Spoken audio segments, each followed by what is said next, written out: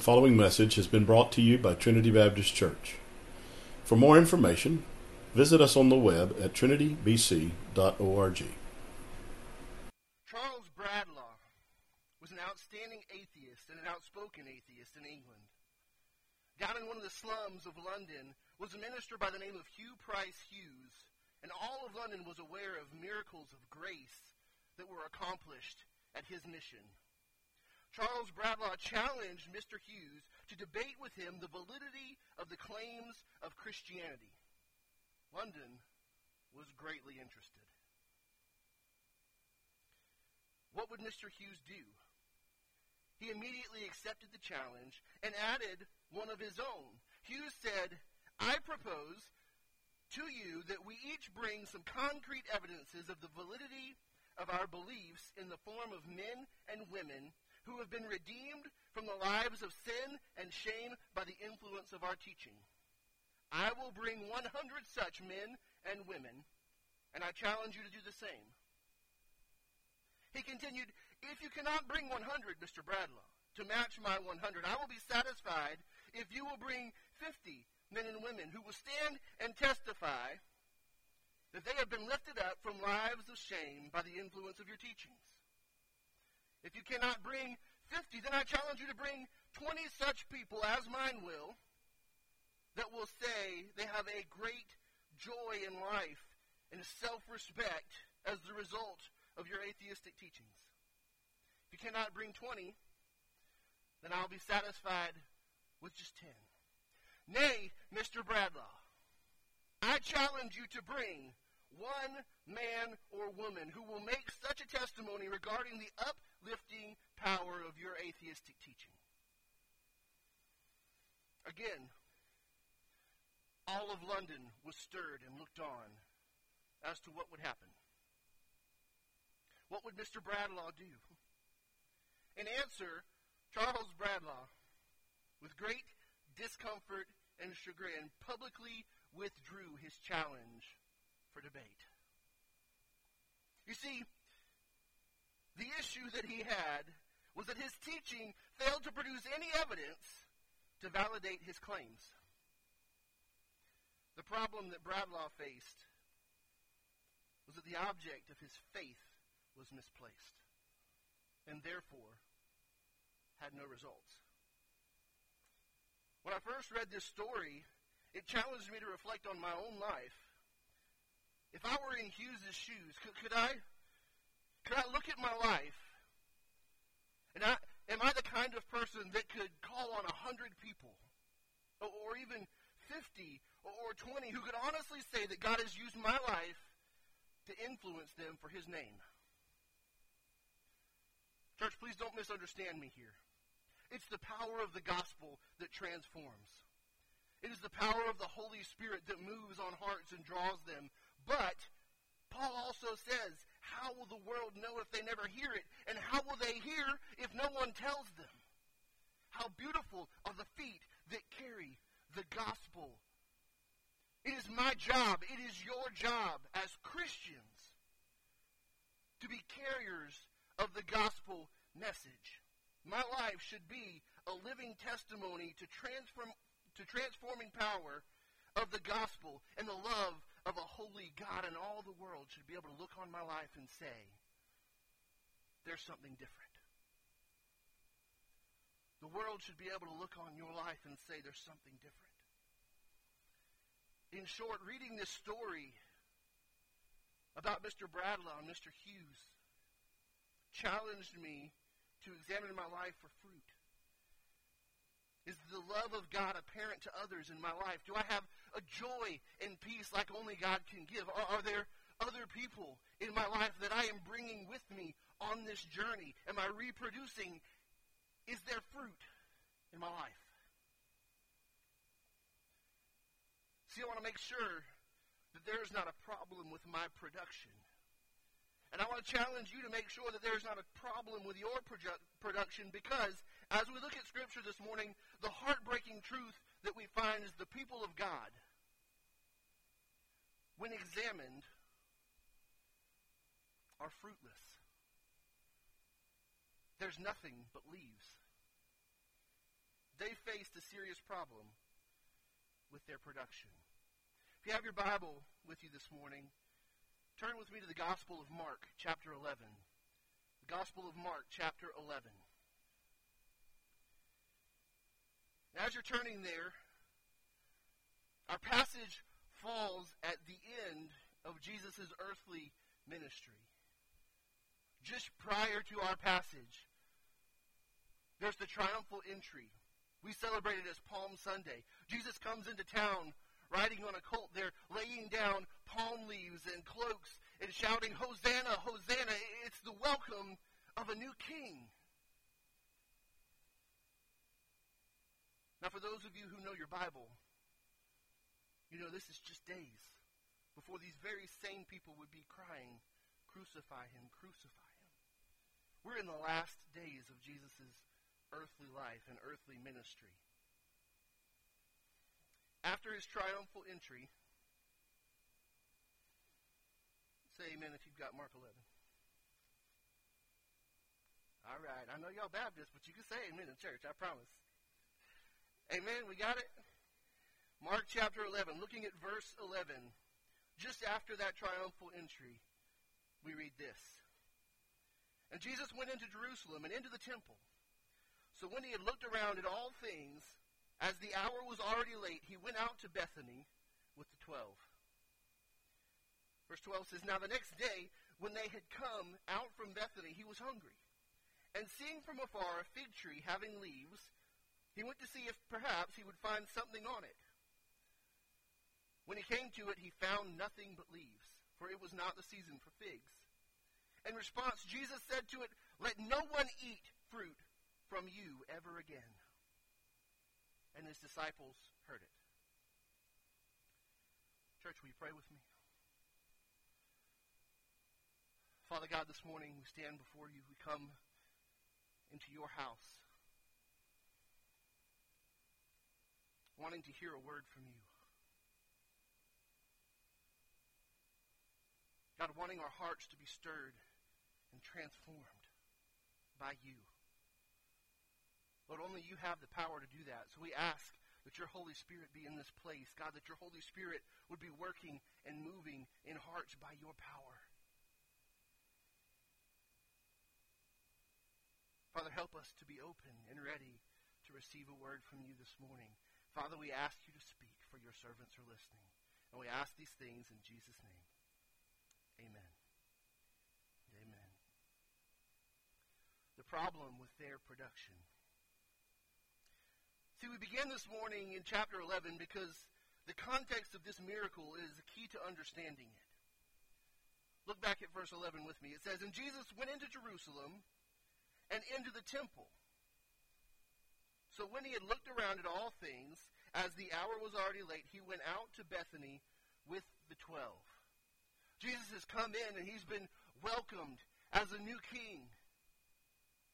And the next thing that we see him do is go to the temple. And he's there this first time just to observe. Don't take my word for it. Look at Scripture. Verse 11. He looked around at all things.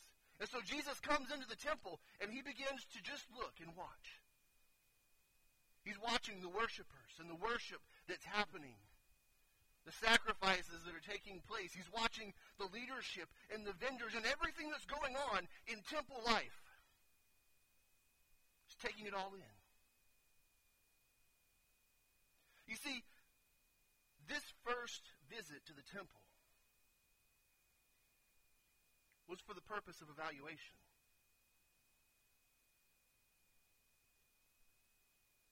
He's looking through, seeing what's there and what's happening. The Bible tells us that the hour was late. He's staying in Bethany, which, if you know your geography in that area, he's got to go down through the Kidron Valley up onto the Mount of Olives to reach Bethany. It's a 2-mile trek to get back there. And so the hour is late. Not much more is going on in the temple. They begin heading towards their home for the night. But you know, this encounter is on his mind. We know that because Right after this passage in verse 15, what we see Jesus do is go back to the temple. He's got a plan. He's got a purpose. He's got a mission. Day one was just for evaluation. Let's see what's going on. But day two, when Jesus goes back, what you find him doing is overturning the tables of the money changers and knocking over the seats of those who were selling doves, making a profit off of the people's praise.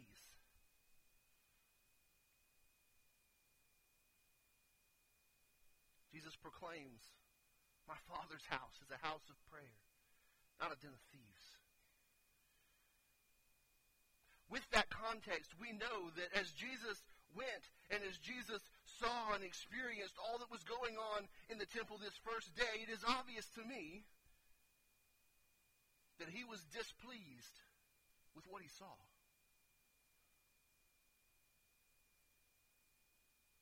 Maybe even heartbroken.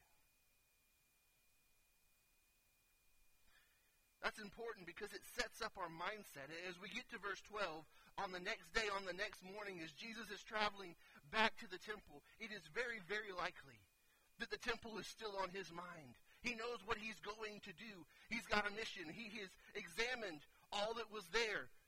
Day one. Day two, he's going back and he's going to make some changes. And he spends the day first taking out the trash, just to be real with you, taking care of things that do not need to be there, and he spends the rest of the day teaching in the temple, setting things straight. With that in mind, let's look at verse 12. Now the next day, when they had come out of Bethany, he was hungry. This tells me two things. Number one, it reminds me of the humanity of Jesus Christ. As a man, he's coming out. Obviously, he hasn't had breakfast. In the words of Winnie the Pooh, he has a rumbly in his tumbly. You hear me? Oh, y'all are alive. The rippling. The second thing that it tells me is that Jesus is Southern Baptist. He's ready to eat, y'all. Oh, good. That second one was a joke. Y'all got that right.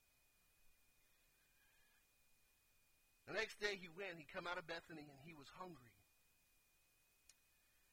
And seeing from afar a fig tree having leaves, he went to see if perhaps he would find something on it.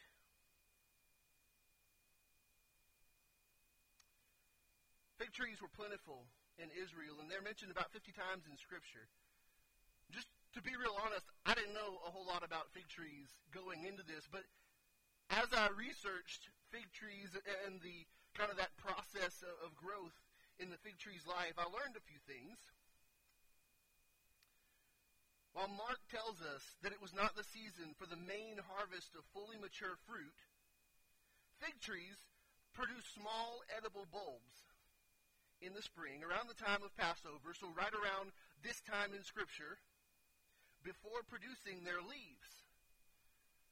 And so in this process, the fig tree would have begun to produce these bulbs and then produce the leaves, and then those bulbs would grow into mature fruit. That lines up chronologically with where we are. It was about the right time. As Jesus is looking across the way from afar, what he sees is a tree full of leaves.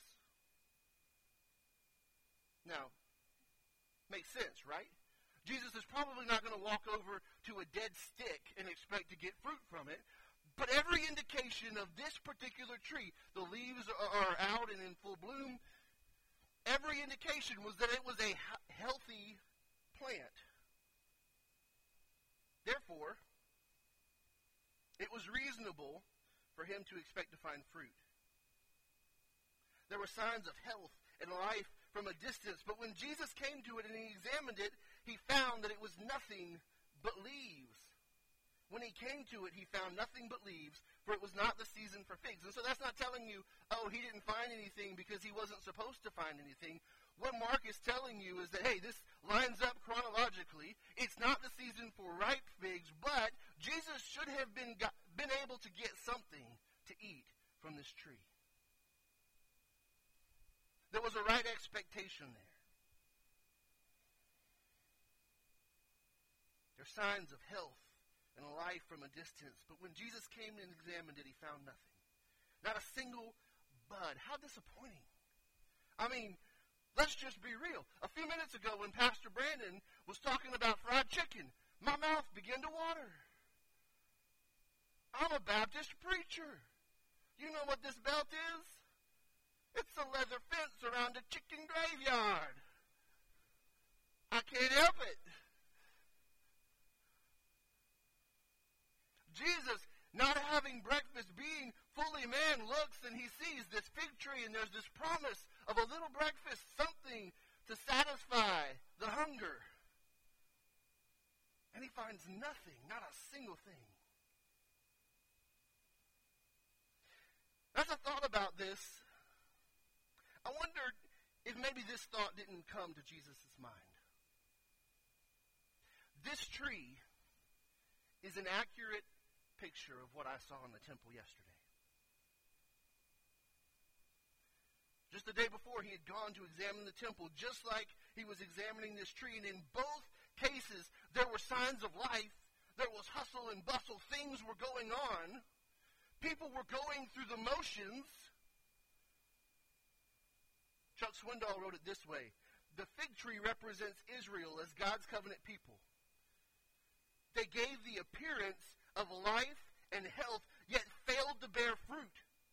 The nation had become good for nothing because its spiritual and political leaders had long since placed their faith in something other than God. Church, what a heart-wrenching testimony. Somewhere along the way, the people of God had gotten distracted by, maybe it was going through the motions of being religious. Maybe it was the distractions of life, but something happened in their life and they are no longer focused on God and who he is, but their faith is in something other than God, their own abilities, the ability of the process instead of the ability of the provider. Going through sacrifices instead of looking to the Savior. But wait. Before we're too hard on Israel and the temple, let's just take a moment to examine our own lives. Church, can we honestly say that we have never been guilty of producing many leaves but little fruit? From a distance, we can give every indication of life and health that implies a great harvest of spiritual fruit in our lives, but what people don't know is, hey, yeah, the leaves look great, but there's not much fruit under there. See, church, we live in an age where comparing and competing and convenience has led us to be more concerned with appearance instead of reality. But God cares about what's real. That's what produces fruit. He's not concerned with how things look. Not a life that looks good, but a life that is good. Or at least authentically striving to be good. He's not looking for perfection, but he's looking for production. The goal is to bear fruit. As Christians, how do we bear fruit? Jesus gives us that answer in John 15, just a few days from where we are in Mark. Jesus is teaching his disciples for the final time. And as they're walking, most likely through the Kidron Valley, he is teaching them. And part of that teaching is this. He says in John 15, 4 and 5, "Abide in me, and I in you. As the branch cannot bear fruit of itself unless it abides in the vine, neither can you unless you abide in me. I am the vine, and you are the branches. He who abides in me and I in him bears much fruit. For without me you can do nothing."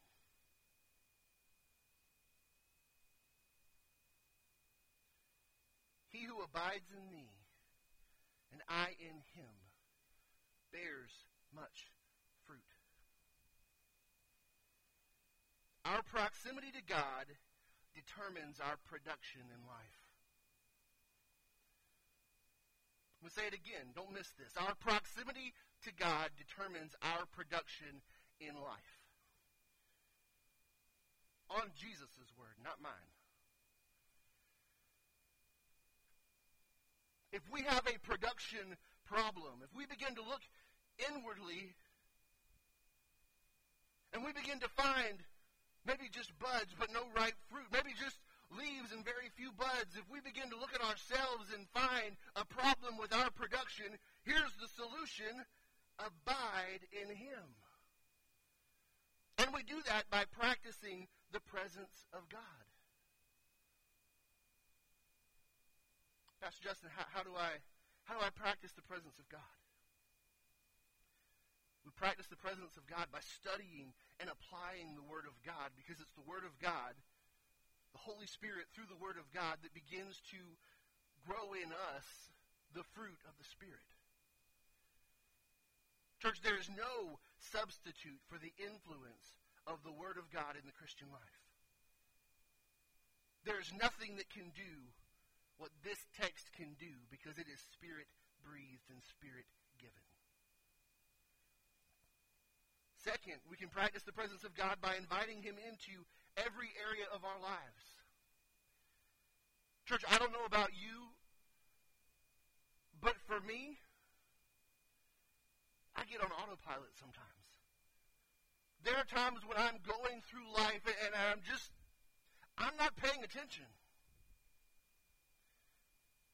Some say it's my spiritual gift of ADHD. Some say it's because I work with students and they've made me a little whoo.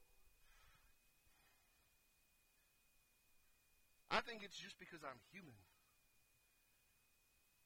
And there are so many things going on in this life that I lose focus of what's really important, and I forget to include God in things that God needs to be included in. I begin to rely on what I can do instead of what He can do, and that, friends, will mess you up every time. Invite Him into every area of our lives through prayer. I can practice the presence of God by taking someone with me, reproducing as a disciple. If I'm abiding in Him, some very practical points. If I open my mouth, what comes out? Am I praising people? Am I speaking life? Am I lifting people up? Or am I putting them down? Or am I complaining? What comes out of my mouth? What do you do with the time that you've been given? Is it all about what you want to do, or is it serving God and others? Where do you invest your money? I said it. I'm not taking it back. When God gets a hold of your life, He wants a hold of all of it.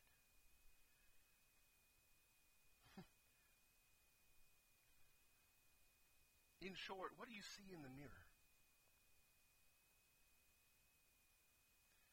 The physical mirror, but the mirror of God's Word.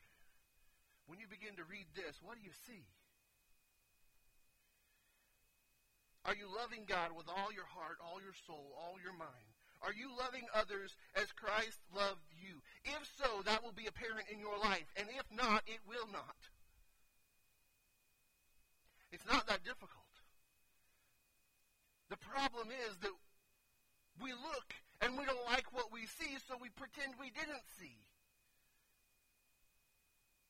And the danger of that is that it does not produce fruit.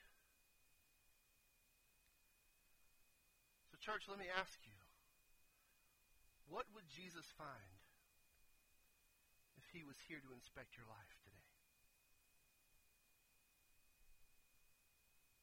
Would He find nothing but leaves, appearances,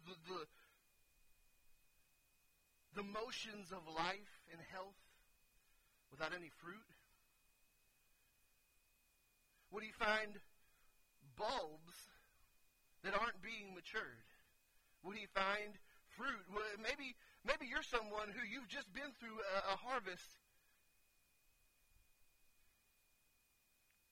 For those of you farmers in the room, you know that that's not just a once-in-a-lifetime thing. That's an every-year thing. Hey, you've harvested some ripe fruit. And God is ready to do it again in your life. He's just waiting on us to get engaged. You may be thinking, Pastor, you don't know what you're asking. It's difficult to live for Christ. I promise you, I know. Because he hit me with this message first. And just to be real honest with you, I'm not up here as someone who has mastered any of this. I'm up here as someone who is struggling through it just like you. God has shown me some areas in my life where, hey, listen, these things are hindering your fruit production. You need to get them out of your life. These things are where you can be, these places are places you can be more focused on who I am and what I'm doing in your life. You need to spend more time in prayer this year than you have been. You need to spend more time in my word. It's not enough just to read. It's not enough just to check off, hey, listen, I've been through the prayer request this week. It is not enough because that is not abiding.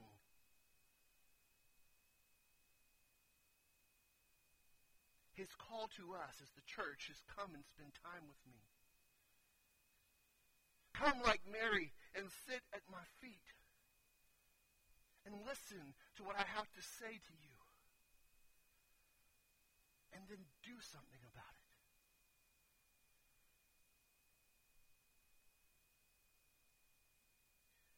It's humbling.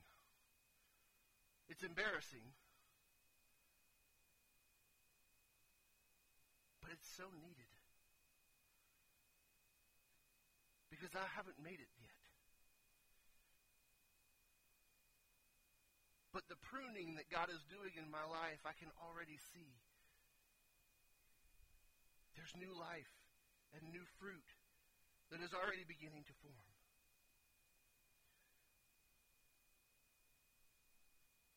He went to see if perhaps he would find something on it.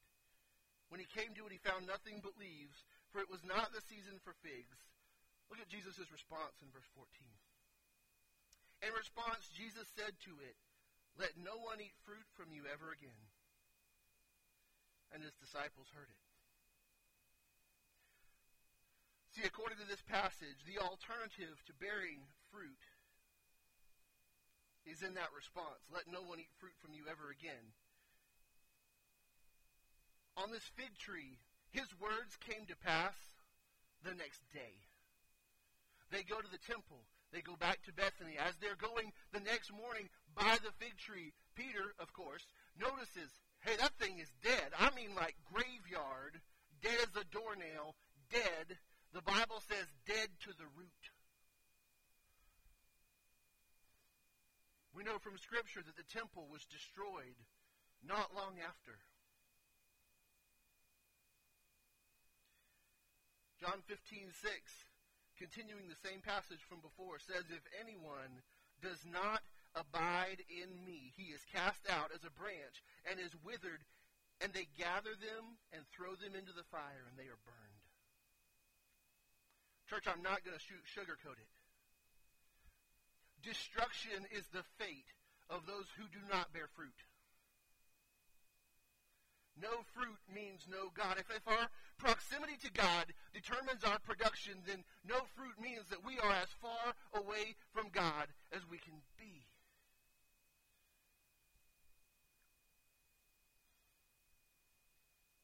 And his disciples heard it. His disciples heard it because Jesus is teaching them. This is a teaching moment. For the fig tree, it's too late. For the temple, hey, listen, Jesus is going to the temple to teach. But we know from history, for the temple, it's too late. It is not that God did not give them chance after chance after chance to repent, to turn around, to do something, to bear fruit, because he did. They refused, and the result was destruction. church, the good news for you and I is that this is a warning, not a death sentence. If you're here this morning and you're looking at your own life and going, hey, I really don't see any fruit to speak of, it's not the end of the world. It's a wake-up call. Hey, it's time to do something about that. It's time to change something, because the only way that you're going to get different results is by doing something different. What is the doing something different? It's practicing the presence of a holy God. Church, I want my life to be impactful for the glory of God. I want to produce as much fruit as I possibly can. I want to have an impact on a world that so needs a Savior. I want to make the name and the fame of Jesus great and see lives go from death to life.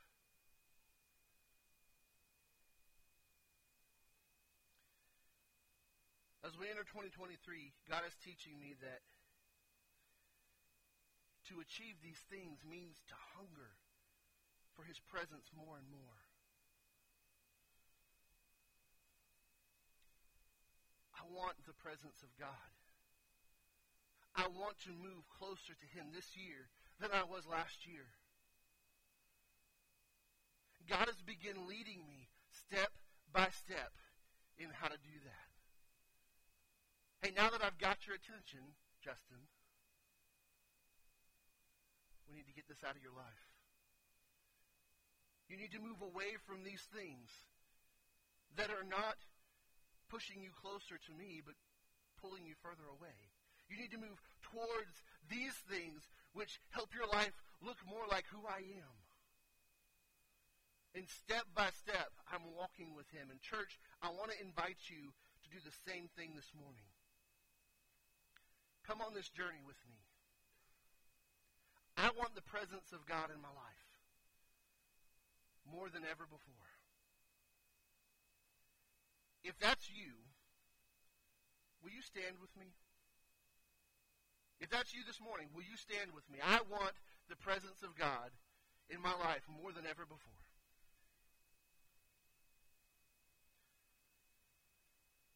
I just want the opportunity to pray over you. Because as a church, I can't do it alone. Pastor Brandon can't do it alone. Pastor Scott can't do it alone. Pastor Clay can't do it alone. This temple, this body of believers, in order for us to bear much fruit as a body of believers, it takes my commitment and your commitment and your commitment and your commitment. We have to do it individually and together. We want to be the church outside of these walls. It starts inside. It starts by practicing the presence of God in our own lives. The world has to see that it's real to us before they will ever believe it can be real for them. With that in mind, let me pray for you. Father God, this morning I just ask that your Spirit would move in this place. God, that you would stir hearts. God, that you would begin right now for each and every individual standing, showing us what the next steps are, how I can walk with you a little bit more. God, take us one step at a time, but bring us closer to you. Father, help us to practice your presence each and every day. Lord, help us to expand the areas that we're doing that. God, I pray that for each individual and Trinity Baptist Church as a whole, that you would lead us to bear much fruit in the coming year. God, I ask these things in the name of the only one who can accomplish it, Jesus Christ.